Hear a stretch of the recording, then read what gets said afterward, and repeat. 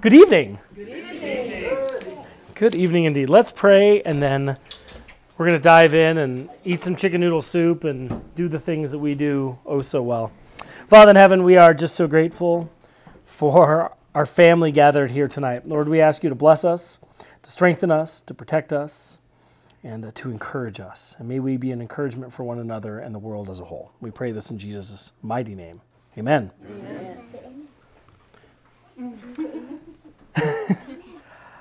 So I wanted to shift gears a little bit this week, and I wanted to shift gears and talk about something that's a love of mine. Truthfully, there's not even a punchline or like a joke in there. This is about something that is truly, truly a love of mine. And what I hope that after talking about this, it becomes an encouragement for you. So something that I love, that I want to share, that to be an encouragement for you. And this came about for me this week because as I was listening to the news, unfortunately sometimes, I heard on one of the days an article about Roald Dahl. Did anybody read Roald Dahl books? James and the Giant Peach. I read Matilda. Matilda. I remember Matilda, Charlie and Chocolate Factory. The BFG, the Big Friendly Giant. Pardon? BFG. So when I was a kid, these were the books that my mom read to me. And I had this Snoopy stuffed animal that was kind of like, you have your blankie or whatever you take with you. Mine was Snoopy. And my mom had been reading Matilda, and remember the headmaster swings around by the ears? My mom grabbed Snoopy by the ears and swung him around and smacked a glass of red wine everywhere on the carpet. It's pretty funny. But what was sad about this, other than these are books that almost all the grown-ups here read and remembered, is that Puffin, the publisher of his books, is now going and editing the books to make them more culturally sensitive. They were removing the words ugly and removing the words fat. There were... It's new language, and everything has to be very equitable, and all of these silly things. And it made my heart really sad. I actually wrote down the name. There is a company. Zach and I heard this, funny enough, on the way to school today, or yesterday, I should say. There's a job, they call them sensitivity readers. So y'all know that's not a real job. If any of you are ever like, I'd like some pastoral advice. I was thinking about applying to be a sensitivity reader. No. But what they do is, there's a company called Inclusive Minds, and they go back through text and they change words.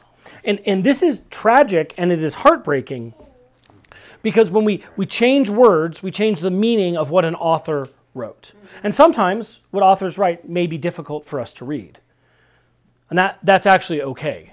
Nothing in Roald Dahl's books, except he wrote an autobiography. I don't know why I remember this, but he severed part of his nose when he was a child, and he talked about that in his autobiography in just gruesome detail. That I remember. But yeah, maybe we should need some sensitivity around that. But the problem is when we change language, we change the author's original intent. And we should be very wary when people want to change the language in things that are written.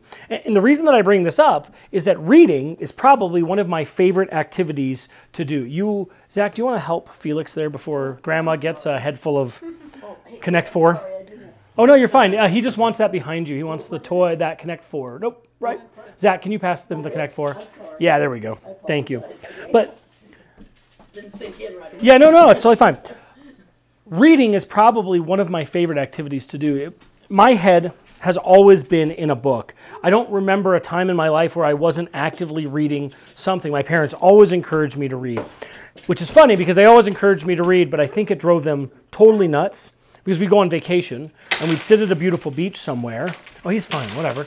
Sit at a beautiful beach somewhere, and I'd have my head in a book sitting in a beach. Well, it might have driven my parents crazy. It made my flight attendants love me. Because they could count on me to drive them to the mall or drive them to the grocery store, and I would sit in the husband chair and read my Kindle or read my book for school. So that was pretty great. And then I got to go to Whole Foods and pick out all the food I wanted for the airplane, so it was a win-win all around. But the point is, I have always constantly been reading. I have the Kindle on my iPhone, and when I'm reading for school or I'm reading for fun, I'm bouncing around, I'm writing my highlights. There's always a book within reach somewhere. But I know this isn't the case for everybody. I know there's a lot of distractions in life, and I know there are people that just don't actually enjoy reading. And so what I want to do is I want to be a positive encouragement to help all of you here and those that are listening to get back in the habit of reading if it's something that you don't do right now. We live in the most prosperous time ever. I sometimes say that and people look at me funny, but truthfully, we live in the most prosperous time ever in the history of ever. Did you know that the global literacy rate now is 90%? That's actually pretty incredible. In 1900, less than 20% of the world was literate. In 1962, the world hit 42%. That's not that long ago. In 1983, it was 70%. So if you think about order of magnitude gain in literacy, in just 123 years, we've had an incredible gain in worldwide literacy. Almost everybody in the world can read. And I think because of that, it's something that we can take for granted. We are all reading all the time. Even if you're just reading, those memes have words. Those are the things that you put them together and they make a sentence. It's interesting, you should check it out. But, right, even the memes we have words on them. We are all constantly reading all day long. Everybody here, except Felix, can read. Even here, we've got a better than 90% literacy rate right here in this room. That's pretty great. Yeah. I mean, think about it. We could grab a book behind Nitri, and we could pass any one of those books around, and everybody here could read from that book. That's pretty impressive, right? But it wouldn't have been that case 100 years ago. And so this is one of the things that I've been chewing on as I'm studying for school and working on the PhD and thinking about what I want to study theologically, but is this idea about dominion. Genesis 1:26, that we have dominion over the world, that we are image bearers of God and we are to care for the things that He has given us. We are to shepherd the gifts that God has given us. One of those gifts is reading. If you think about that 90% of the world can read now, that is a 350% increase. A 350% increase in just over 100 years. That is a gift. That's not an accident. That's not a coincidence. That is a gift, and is one of the most important gifts that we have been given. It is a gift from God. And secondly, not just that it's a gift, you should read more because it's a productive thing to do with your time. And we all of us blow through our time in unproductive ways. I spoke about productivity a few weeks ago. Reading is a productive activity. It's educational and it is recreational. Reading can be educational. You can almost teach yourself anything through reading. You can actually teach yourself a lot more through reading than you can by watching. Watching is helpful, but reading provides you a level of detail that you can't get in watching, right? It can provide diagrams and cross references and footnotes and other publications. Think about textbooks. The school that I teach at still uses textbooks. I found out that not all kids in public prisons, schools, still use textbooks. Why do we still use textbooks? Because we expect our students to read. Not only do we expect them to read, but they also have something they can go back to and reference. I gave a test this weekend, and I said, okay, these are the 15 lessons from the textbook that the test comes from. We have a resource the students can go back and read. My kids here in this room that go to Logos, they read around 4 books a month, give or take, 3 or 4 books a month for their humanity classes alone, plus all of their textbook reading. Most of what I have learned is from reading. I've learned antenna theory, I've learned church history, I've learned complex aerodynamics, I've learned a lot about Colorado law, motorcycle and car repair, theology, aviation law, farming. The list can go on. Bees. I learned so much about bees, I went and bought 3 books about bees before we ever got the hive. Smoking meat. I read a book of the Food Lab kitchen book that we've been making all this delicious food from. I've learned all of these things, and it all came from reading. So, literacy is so high, right? There's so much to access. We literally can get the information about anything that we want. Today, I had an assignment for the PhD program, and it was this word study. So look up the original word in the original language, look up what it means, and then look for synonyms in the original language. So find synonyms in Hebrew or in Greek for this word and compare where they're used. I have 10,000 books of theological reference on this software that I use, that I do sermon prep with and study with. And I can use it because I can read. And I I actually did part of the assignment wrong, and a classmate corrected me, and I went and fixed a portion of it today. But because I can read and I can use these tools, I grew in my knowledge just this afternoon in something. It was educational. It was great. It was productive use of my time. But reading's also more than just education. It's also recreation. Have you ever read a really good book? Like a really, really, really good book? You cannot put it down. Good book. A good novel, an incredible story.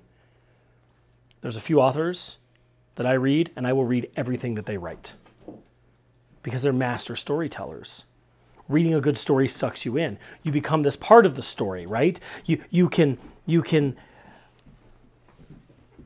feel it in a different way than if you were to watch it. You flex your imagination muscles. You have to imagine characters and locations and smells and sounds and voices. And that's a unique experience to each one of you. The author describes it, and then your brain and your imagination creates a construct of what that experience is. But have you ever thought about the importance of story? Think about how we all speak in stories. When we talk to each other, what did you do last weekend? Oh man, I did this thing. We tell a story about what we did. Or you'll never believe the time that. Or when the kids were really young, or whatever the thing was, right? We tell it in story. We speak in story. We respond in stories. Do you know why that is? Because God is the greatest storyteller in the world, and we are a part of that story. We are designed to be creatures of story, and He's woven stories all around us. That's why we connect to things through story. A great book can be relaxing. It can be rest. Not only is it restful, it can increase your vocabulary. You actually learn. It's educational all the time, even when you don't realize that you're learning. Reading exercises your brain. And did you know that the brain is something that can be exercised? The more you use your brain, the more information you can store. And I would imagine, without any research done, that there are health benefits to exercising your brain. I would actually be curious what the rate of dementia and Alzheimer's was 150, 200 years ago. There's no way to gather that data. But we have a lethargy of the brain going on, right? We know this. This exists. So reading is a way for us to exercise that incredible muscle. But if those weren't enough reasons, if I haven't sold you right now, just act now, pay separate shipping and handling, and there's more. There's another reason that you should be reading more, and it's actually the most important of them all. God has revealed Himself to us through His written word. God gave us His word. I have to pull it up here. My Bible's on the other way, but I'll pull up. Sophia's been working through like a daily devotional plan, which is really awesome. You see I'm stalling as I swipe. There it goes. And she was reading John the other day, and I was pointing out the beginning of John and how the beginning of John lines up a little bit with the beginning of Genesis. That's John. But what does the beginning of John say? In the beginning was the Word, and the Word was with God, and the Word was God. He was in the beginning with God. That Word, Jesus Christ, that Word revealed to us through God's written Word, accessible to us right here. There are Bibles literally everywhere. The Bible I was trying to get is open right there by Rick's knee, but I didn't grab that one, so I used the one on my phone. If I hadn't grabbed that one, I know there's two behind your elbow, and in the study there's a whole bunch of them, right? His Word is accessible. Anybody here, even if you didn't own a Bible, can easily get access to one. Somebody will give you one. Is available reliably through the internet all over the place for free. Apps available for free. God's Word is more accessible than it has ever been in the history of ever. There are Bibles and access to Bibles everywhere. You can even put it on your phone. I don't recommend using the phone in church. You can. It's not going to upset me if you do. But I think there's something wonderful about having a tangible Bible that you can highlight and underline and mark in and do all of those things. The one that I preach out of, a bird's pooped in that Bible. I've spilled more coffee in it than you even know what to do with. We were at that lake day, and I was reading the Bible. Flew over and bird pooped in the Bible. If it poops on your head, that's good luck, right? So it's got to be. I wonder how that happened. Who decided that if being pooped on was good luck? Good luck. It's not like it happens, even though they're around. It's not a good look or good luck. It wastes your luck. There is no such thing as luck. But the point is, you can have a Bible everywhere that you go. It is so accessible. But you know what's really sad is even with that level of access, do you know what the statistics are for Christians who read their Bibles? is really, really bad. Our literacy rates may be really high, but Christians who read their Bibles, people who say that they regularly read it, is around 30-ish%. So it's no wonder that we have so many wacky denominations. We have pastors saying really goofy stuff from pulpits, and nobody's recoiling because they don't even know it's unbiblical because they haven't even read their Bibles in the first place. They don't know the Word of God. How can you have faith? How can you claim to have faith in something that you don't know anything about? We have a young man that we're walking through. Most of you have met him who've been here. We're walking through a faith journey as he's moving out of one religion. He's moving out of Judaism into Christianity. He's seeing the saving faith of Jesus, but he wants to know all the things. He has all the questions. And he said to me one night here, he goes, how am I supposed to believe in something I don't know anything about? Well, yeah, no kidding. Now, I'm not saying that everybody should be a biblical scholar. But there's a difference between being a biblical scholar and being biblically illiterate. Part of what we do here is help prop each other up, increasing literacy. Part of one of my purposes, scholarly, outside of just soul care, is to help you grow in knowledge of God's Word. That's what I've been trained in is His Word, the original texts, theology, how the pieces in the covenant all tie together. But we have to start by reading God's Word. Men fought and died, men fought and were martyred so that we could have God's Word accessible. Like, we forget about this. People had their tongues cut out. They were burned at the stake. They were murdered for translating the Bible in the languages that made it accessible. For centuries, corruption in the church controlled the access to God's Word, which meant that it could be manipulated by men. Because if it was in a language you didn't understand and you couldn't read it to begin with, the only person that could read it was the one who was educated, and they could say whatever they wanted. And we still see that today. Because people haven't read God's Word. You see, this is why tyrants are always afraid of unlimited access to written texts. Because the written Word allows you to educate yourself, especially God's Word. See, you should not believe things that I say just because I say them. That's a terrible approach to life. I'm just as sinful and just as fallen, and I can make mistakes. And I do make mistakes. Just like everybody else here. So just because I say it doesn't mean that it is true. Now, I try to ensure that everything that I say is aligned with and accurate and true to God's holy Word. And if there's something where I slip up or we make mistakes, because sometimes you even use the wrong word in the wrong time, meaning a different word, and it can change the context and meaning, right? That's why whenever there's a lack of clarity, we make sure that we address those things. So you should trust what I say based on training and elder oversight, but you shouldn't trust what I say because I'm also a sinner too. So the way that you figure that all out is, by what standard? The Bible. Pastor Craig said this. The Bible says that. They both align. That's copacetic. The old ancient Roman Jolieth Ostinius says some crazy things from his large mega coliseum in Texas. I got it out again. But if you get up there and Joel Ostinius is saying that all you got to do is that was his Greek name. But if he's up there and he's telling you how you just have to send him 4 more gold bars so your life will get better, find where it says that in the Bible. You see, being literate in Scripture ensures that you're holding the people who are preaching the Word of God to you accountable to make sure they're not going off and getting deep in their own pride or deep in their own ego like we talked about last week and misrepresenting God's Word. What is there to stop people from just getting up and saying whatever they want from pretty much anywhere? Not much. The internet has given everybody a platform to do that, and that's happened in churches as well. That's why you need to have elder boards, right, and ordination standards and educational requirements. Those are important things, but they're not enough. You have to have a body that comes together and asks by what standard. We are to ask by what standard for every area of our life. And what is that standard? It's Scripture, which brings us right back to reading. Because if I say something like silly, which I would never say, this is one of those things where they can take the soundbite and they cut it out and say, you don't have to love your neighbor. That's the soundbite they're going to cut out, just right there. I heard Craig Thigh say to a group of Christians that they don't have to love their neighbor. That's the second soundbite they're going to cut out.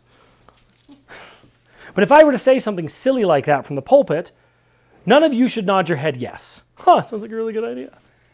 Some of you should come and talk to me. If you don't feel comfortable talking to me, some of you should talk to the elders to have them come to talk to me and say, hey, the Bible's really clear, Pastor Craig. It says you have to love your neighbor and love your enemy, and you said we don't have to. But how would you know that if you didn't read the Bible, right? You'd actually probably turn to me and quote something like Mark 12:31 and say, you shall love your neighbor as yourself, Pastor Craig. There's no commandment greater than these. Because reading Scripture helps us apply Scripture to every area of our life. And we know this because Paul says in his letter to Timothy in 2 Timothy 2, 3:16 through 17, all Scripture is breathed out by God and profitable for teaching. All, not just some. For reproof, for correction, for training in righteousness, that the man of God may be complete, equipped for every good work. All Scripture, it's from God. And we know that as well because Proverbs 2:6 says, the Lord gives wisdom. From his mouth come knowledge and understanding. You see, it is good, Scripture. It is good. It teaches us. It corrects us. It reproves us. It trains us to live a righteous life. Why? So that we can be complete, equipped for every good work. You see, the Bible equips us. Reading equips us. It allows us to go out and do every good work. We're not saved by works, but we are supposed to, be different in the world. The bottom line is reading equips you for life. Reading will help you identify false prophets. It will help you identify apostasy. Reading Scripture will give you a greater understanding of your God, of your sin, and of His mercy. It's amazing. We were making a wisecrack in the kitchen before you guys got here about wouldn't it just be nice if there was like a guidebook that told you how to live life? There is. It literally lays out a path of righteousness for you, and it tells you what that looks like. It's right there. It's right in the Bible. It's accessible. All right. Wrapping up. So let's say you buy the argument. You're going to get 2 sets of the Ginsu knives, pay separate shipping and handling. They're awesome. Friends and family are going to be amazed. But let's say you buy into this, right? You say, I think I agree. I want to read a little bit more. I want to read the Bible more. But it's overwhelming. I've got work, I've got family, I've got activities, I've got school. Now you're saying I got to do this other thing. You also said I had to pray. You said I got to come to church. You said it'd be really good if I came to the Outpost as well. And there's a men's group and a women's group. Like, where? Uncle. I get it. But you have to read. And if it's something that you don't do now, you need to think about starting. And it's okay to ease yourself in, right? This is especially for the guys, the type A guys in the room. We're usually like, let's go 0 or Mach 11. And not a lot in between those two. It's okay to ramp it up a little bit. Start at like 90 knots before you work your way all the way up to the speed of sound. If you're on the other end and you're reading a lot, what I would do is encourage you to look at what you're reading and making sure that you're varying it. I'll give an example of that here in a minute. Because reading is something we should look forward to. So, if you're not doing it, start small. Eat the elephant one bite at a time. I would tell you the first place to start reading is the Bible. Pick something you enjoy. Pick a book you enjoy. If you don't know where to start in the Bible, ask me and I'll tell you where to start. But if there's a book, if you're like, I love James. I like wisdom literature a lot, and James is New Testament wisdom literature. And that'd be a great place for me. Like if I just need something to go read, that's where I go. You have to read a ton. Read a paragraph to start. Read 3 verses. Do it at the same time each day. If you can schedule your Bible reading at the same time each day, I think that's God bless you. I think that's a really good thing, right? Because routine, we've talked about routines here. Discipline equals freedom. So maybe you do a little bit of Bible reading in the morning, and maybe you do some non-Bible reading in the evening. Not only am I going to tell you need to read the Bible, I'm going to encourage you to go find a novel you want to read. Find something fun. Find something that just encourages you. Maybe it's funny. I like spy, kind of like good guys shooting all the bad guys, good prevailing over evil. That's my kind of novel. Or the occasional. I really like Stephen King. I really like Stephen King a lot. I hope he finds the Lord. It's interesting. He uses a lot of Bible verses in his books, and it's not always in a particularly negative connotation. I don't think he knows the Lord, but he's Stephen King. But he's not. This last book I read of his, some of them get really pokey. He gets more pokey about right-leaning conservative people more than he does about Christians. Like he will have characters in his books that are Christians, Sometimes they're a little bit goofy, but not necessarily is he picking on them all the time. But he'll definitely pick on all the right-wing conservative folks. But he tells an incredible story. His imagery, his storytelling has always captivated me. So I read his books, and then I pray for him. But find something you like reading. Because if you find something you like to read, it will motivate you to read more. So maybe you read a few verses of the Bible in the morning, and you read one paragraph of a novel you enjoy in the evening. I guarantee you can stop scrolling on your phone, seriously, for the 3 minutes on both sides of that. You do it at the same time, you build a rhythm. And make a commitment. I'm going to do a page a day, a chapter. Start small, be reasonable. Don't go crazy. And do it at the same time. Maybe it's first thing day, last thing. Maybe do it over your lunch break, right? This isn't legalistic. We're not legalists here. If you miss out, it's okay. 7 lashings from Rick next week, but not even a problem. My point is try. Just go try. You don't even have to be like, oh, in 3 Mondays from now, just do it. Go home tonight and grab something and read 1 page of Mark Twain and call it a good day. Because what's going to happen is if you find things you enjoy reading, you're going to want to do it more, which will help you with the things that you're not going to enjoy as much. But you're going to find if you enjoy doing something, you will increase how much you do it every day. Then, after you're in a good habit of the Bible and something in fiction, then grab something nonfiction. Maybe it's history, maybe it's a hobby, maybe it's a cookbook. See, I have to balance my reading again. When I'm in school, my reading list is dictated for me. This class I'm in right now, the reading's really interesting. That's awesome. That's not going to be the way it's going to be in all my courses. Sometimes I can't wait for higher ed to end so that I can go back to reading the things I want to read. So I try to make sure in my cycle of reading that I'm doing some things outside of school reading right now that I enjoy. What I do is a daily Bible study. I do reading for church, so prep for the Outpost, prep for sermons. I'm always reading at least one nonfiction book. And then, like this last year, I read most of that Food Lab cookbook. It's really, really interesting. The guy that wrote it, it's like nerdy cooking. It's great, and the food turns out incredible because there's a science behind food because, God had created everything. But that was one of my nonfiction books I was reading. It was awesome. Right now, I've been reading about farming and chickens. It's great. We were talking about that the other day. You asked me for the same book recommendations of what Folks This Ain't Normal. That book is probably one of the best self-sustaining. It's about being self-sustaining and farming and just actually this total segue, but his whole point is that it's the mass distribution of food that's caused a lot of the problems. It's fossil fuel problems, all these other things, because people have decided, like, I want fresh corn year-round no matter what. Never in the history of ever could you get the fresh everything anywhere, right? You had dishes that were seasonal based on the food that grew. He was even just, before you guys came over, I was reading about homes. He was talking about how homes were, some places had yurts because they had material to make yurts, and homes in Santa Fe made out of adobe because that's what they had. And, if you had a log cabin up in the mountains, it's because you chopped trees down and you built a log cabin out of the logs. You were using the resources around you because God put those resources there. And so his kind of return back to that's pretty interesting. Well, the other thing that I do is I keep a log. I now write down everything that I read.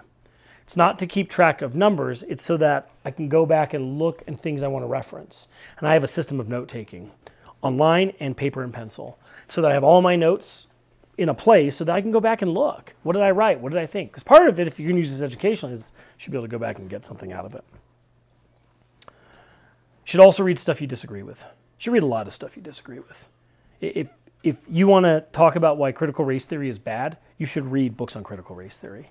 And you should form opinions, not just because some talking head on the internet or television told you so. If you want to talk about why self-sustainment and farming is really good, you should read a book about it. If you want to talk about have defenses against things you don't believe in, too. Sometimes there's this fear, like people won't read things that they disagree with because they're afraid they're going to be swayed. Well, then you probably don't have a very firm foundation you're standing on. And actually, here's the other reality that our partisan world doesn't like to think about, is that you can get valuable pieces of information from people that you mostly disagree with. Just because you disagree with 85% of something with someone doesn't mean that there isn't a nugget of something you can get from them. And that gives you a bridge and a place to start talking to people and then share the gospel with them. So read things you disagree with. There's school. They read the Communist Manifesto. You want to fight communism? You should probably read what the communists say. They read Mein Kampf. You want to look at what evil dictators and tyrants can do? You should probably read the crazy ramblings of dictators and tyrants so you can prevent those things from happening in the future. Reading stuff you disagree with makes you more well-rounded as well. That's why. It's kind of the platform for education. It is the platform for education. I would agree. The other thing I'd like to encourage you to tie us back at the beginning is we need to be really aware and we need to be looking out for when people want to ban books, rewrite books, change history. If you don't believe me, you should go back and look at what happens when people ban books, change books, and limit people's access to information. There are people living in North Korea that believe, who's the current lunatic that runs that country? It's is it Un? No? I think one of them. But the current tyrannical leader of North Korea, there are people who believe that he is this godlike figure because North Korea has limited access to anything outside of North Korea. It's not good. Tyrants want to control language and they want to control literacy because they can control a message. So it doesn't matter if it's the church restricting text to Latin, or if it's communists banning books, or if it's our current culture, which is saying that words that Mark Twain wrote that were appropriate in context in Mark Twain, it's not a word any of us are going to go run around here saying. If you came in here using some of the words in that book, we would have a talking to, right? But if you were reading Mark Twain aloud and you used a word that Mark Twain used, that's not a culturally sensitive word now, but it's at a different time and a different place, the author had an intent using that word. So we should be paying attention when these things happen. It can sound really innocent. Well, they're just changing ugly and fat, and they went from, one of them was like, women can write letters for the men, and it changed now women can be leaders of industry. Like everything's got to have the appropriate cultural spin on it. But the reason that tyrants want to restrict the written word is that the written word is freedom. The written word is freedom. And if you don't believe me, you should read the stories of the people in China who hide Bibles, the people in Iran who hide Bibles, because they go to prison if they have written word. The written word is freedom, because the written word allows people to self-educate. You could close every one of the public prisons. They're prisons. You can't leave, everything about it's a prison, right? You have to wear an ID badge. There's a guy with a gun somewhere in there. The food's moderately okay. They follow you into the restrooms then. They can follow you into the restrooms. You get on-demand medical care there that taxpayers are paying for. You can't leave of your own free will. The doors are locked from the outside. I started to make a Venn diagram because sometimes my opinions on things upset people. But facts don't care about feelings. We want to be kind when we talk about facts, but facts are still facts. So I want to make a Venn diagram that overlapped prisons and public schools. And I realized I couldn't literally make a Venn diagram big enough. I did it on Mind Manager software, and I just kept writing words, and I was like, well, this is terrible. And where was I going with the public schools thing? Well, all you need is a Bible. So let's say you get, thank you very much. Bring the train back on, different top for different night. If you closed all of the public schools down, everybody here could still educate your children through books. You could even educate your children on stuff you don't know about. You just have to read the book first. You guys taught those kids to read. Your kids will be bilingual. They didn't even have to go to school for it. You did it in your house. It's incredible. Amen. You see, folks, we're living in a culture that wants to ban books and control the written word again. And they want to change anything that they don't agree with. And what I'm going to tell you is don't buy in. That's why reading and having books is really important. That's why having a way to form your own opinions about things and to be educated is good for you. It's good for your children. It's good for your community. And it's good for your brain. And then ultimately, outside of all of that, it allows you access anytime to God's word. I really don't know how to sell it to you any better or tell you any stronger, but you have to read more. You just have to read more. And so my encouragement for you for this year is that 2023 is a year of reading and growth for everyone here. If you need recommendations, you can borrow any one of the tons of books I have, and I can give you so many recommendations. We're going to have a library. Yeah, we are going to have a little library. I guess I'll end with that. That's great. I didn't even put that in the notes. Thank you. thanks to the generosity of people here, we purchased, right as the ground got cold and it started snowing like crazy, a little free library. It's going to go right on the end of the fence. And we bought one that looks like a barn because. And so we've already have books in the closet of my study there that people have already donated. And we're going to put fiction and nonfiction and the Bible and add another one of these because I think it's great. We want people to have access to books. So read more, buy books, keep books, and don't let anybody change books. It's terrible. We see revisionist history all the time. They're changing textbooks to say some really wacky stuff. That's part of the reason it's important to keep the written word too. Because if everything's digital, okay, this is my last thing. It's in the notes, I know. I said I was going to keep this shorter too. Here's the challenge with everything being digital. It's the same with currency. Currency was all digital. That puts everybody at an incredible amount of risk, right? Because you don't actually have anything tangible. The government can actually watch everything that you do. You still need to be upfront with how you manage your money, but your money is your money. You need to be transparent. Even if you think and know things like taxation is theft, which it is, you have to play by the rules. It's not my favorite thing to do, but you play by the rules. But your money is your money. It's not the government's money. It's the same with access to digital information. Digital information is convenient, but digital information can get changed. So if everybody now relies only on digital texts, what happens when we decide to change all the words? And then republish digital text that you have no ability to actually save. Yes. So the books that are really important in your life, you need to have books. And those need to be, especially for you men, those need to be books that you're passing along to your children. Families used to just have one book. It was the family Bible. You'd have like the Smith's family Bible. And then when Papa Smith died, the next Smith got it. But they all lived really close to each other anyways because they were all doing life together and had an economy and it was really great. God willing, it'll happen again soon. But they had a family Bible and that got passed down.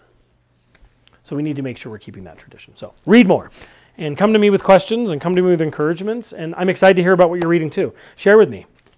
I'll publish my reading list too to the church so you can see what I'm reading and where my mind is. But I'd love to hear what you are because like we were exchanging texts this week. Hey, that book you talked about looks really good.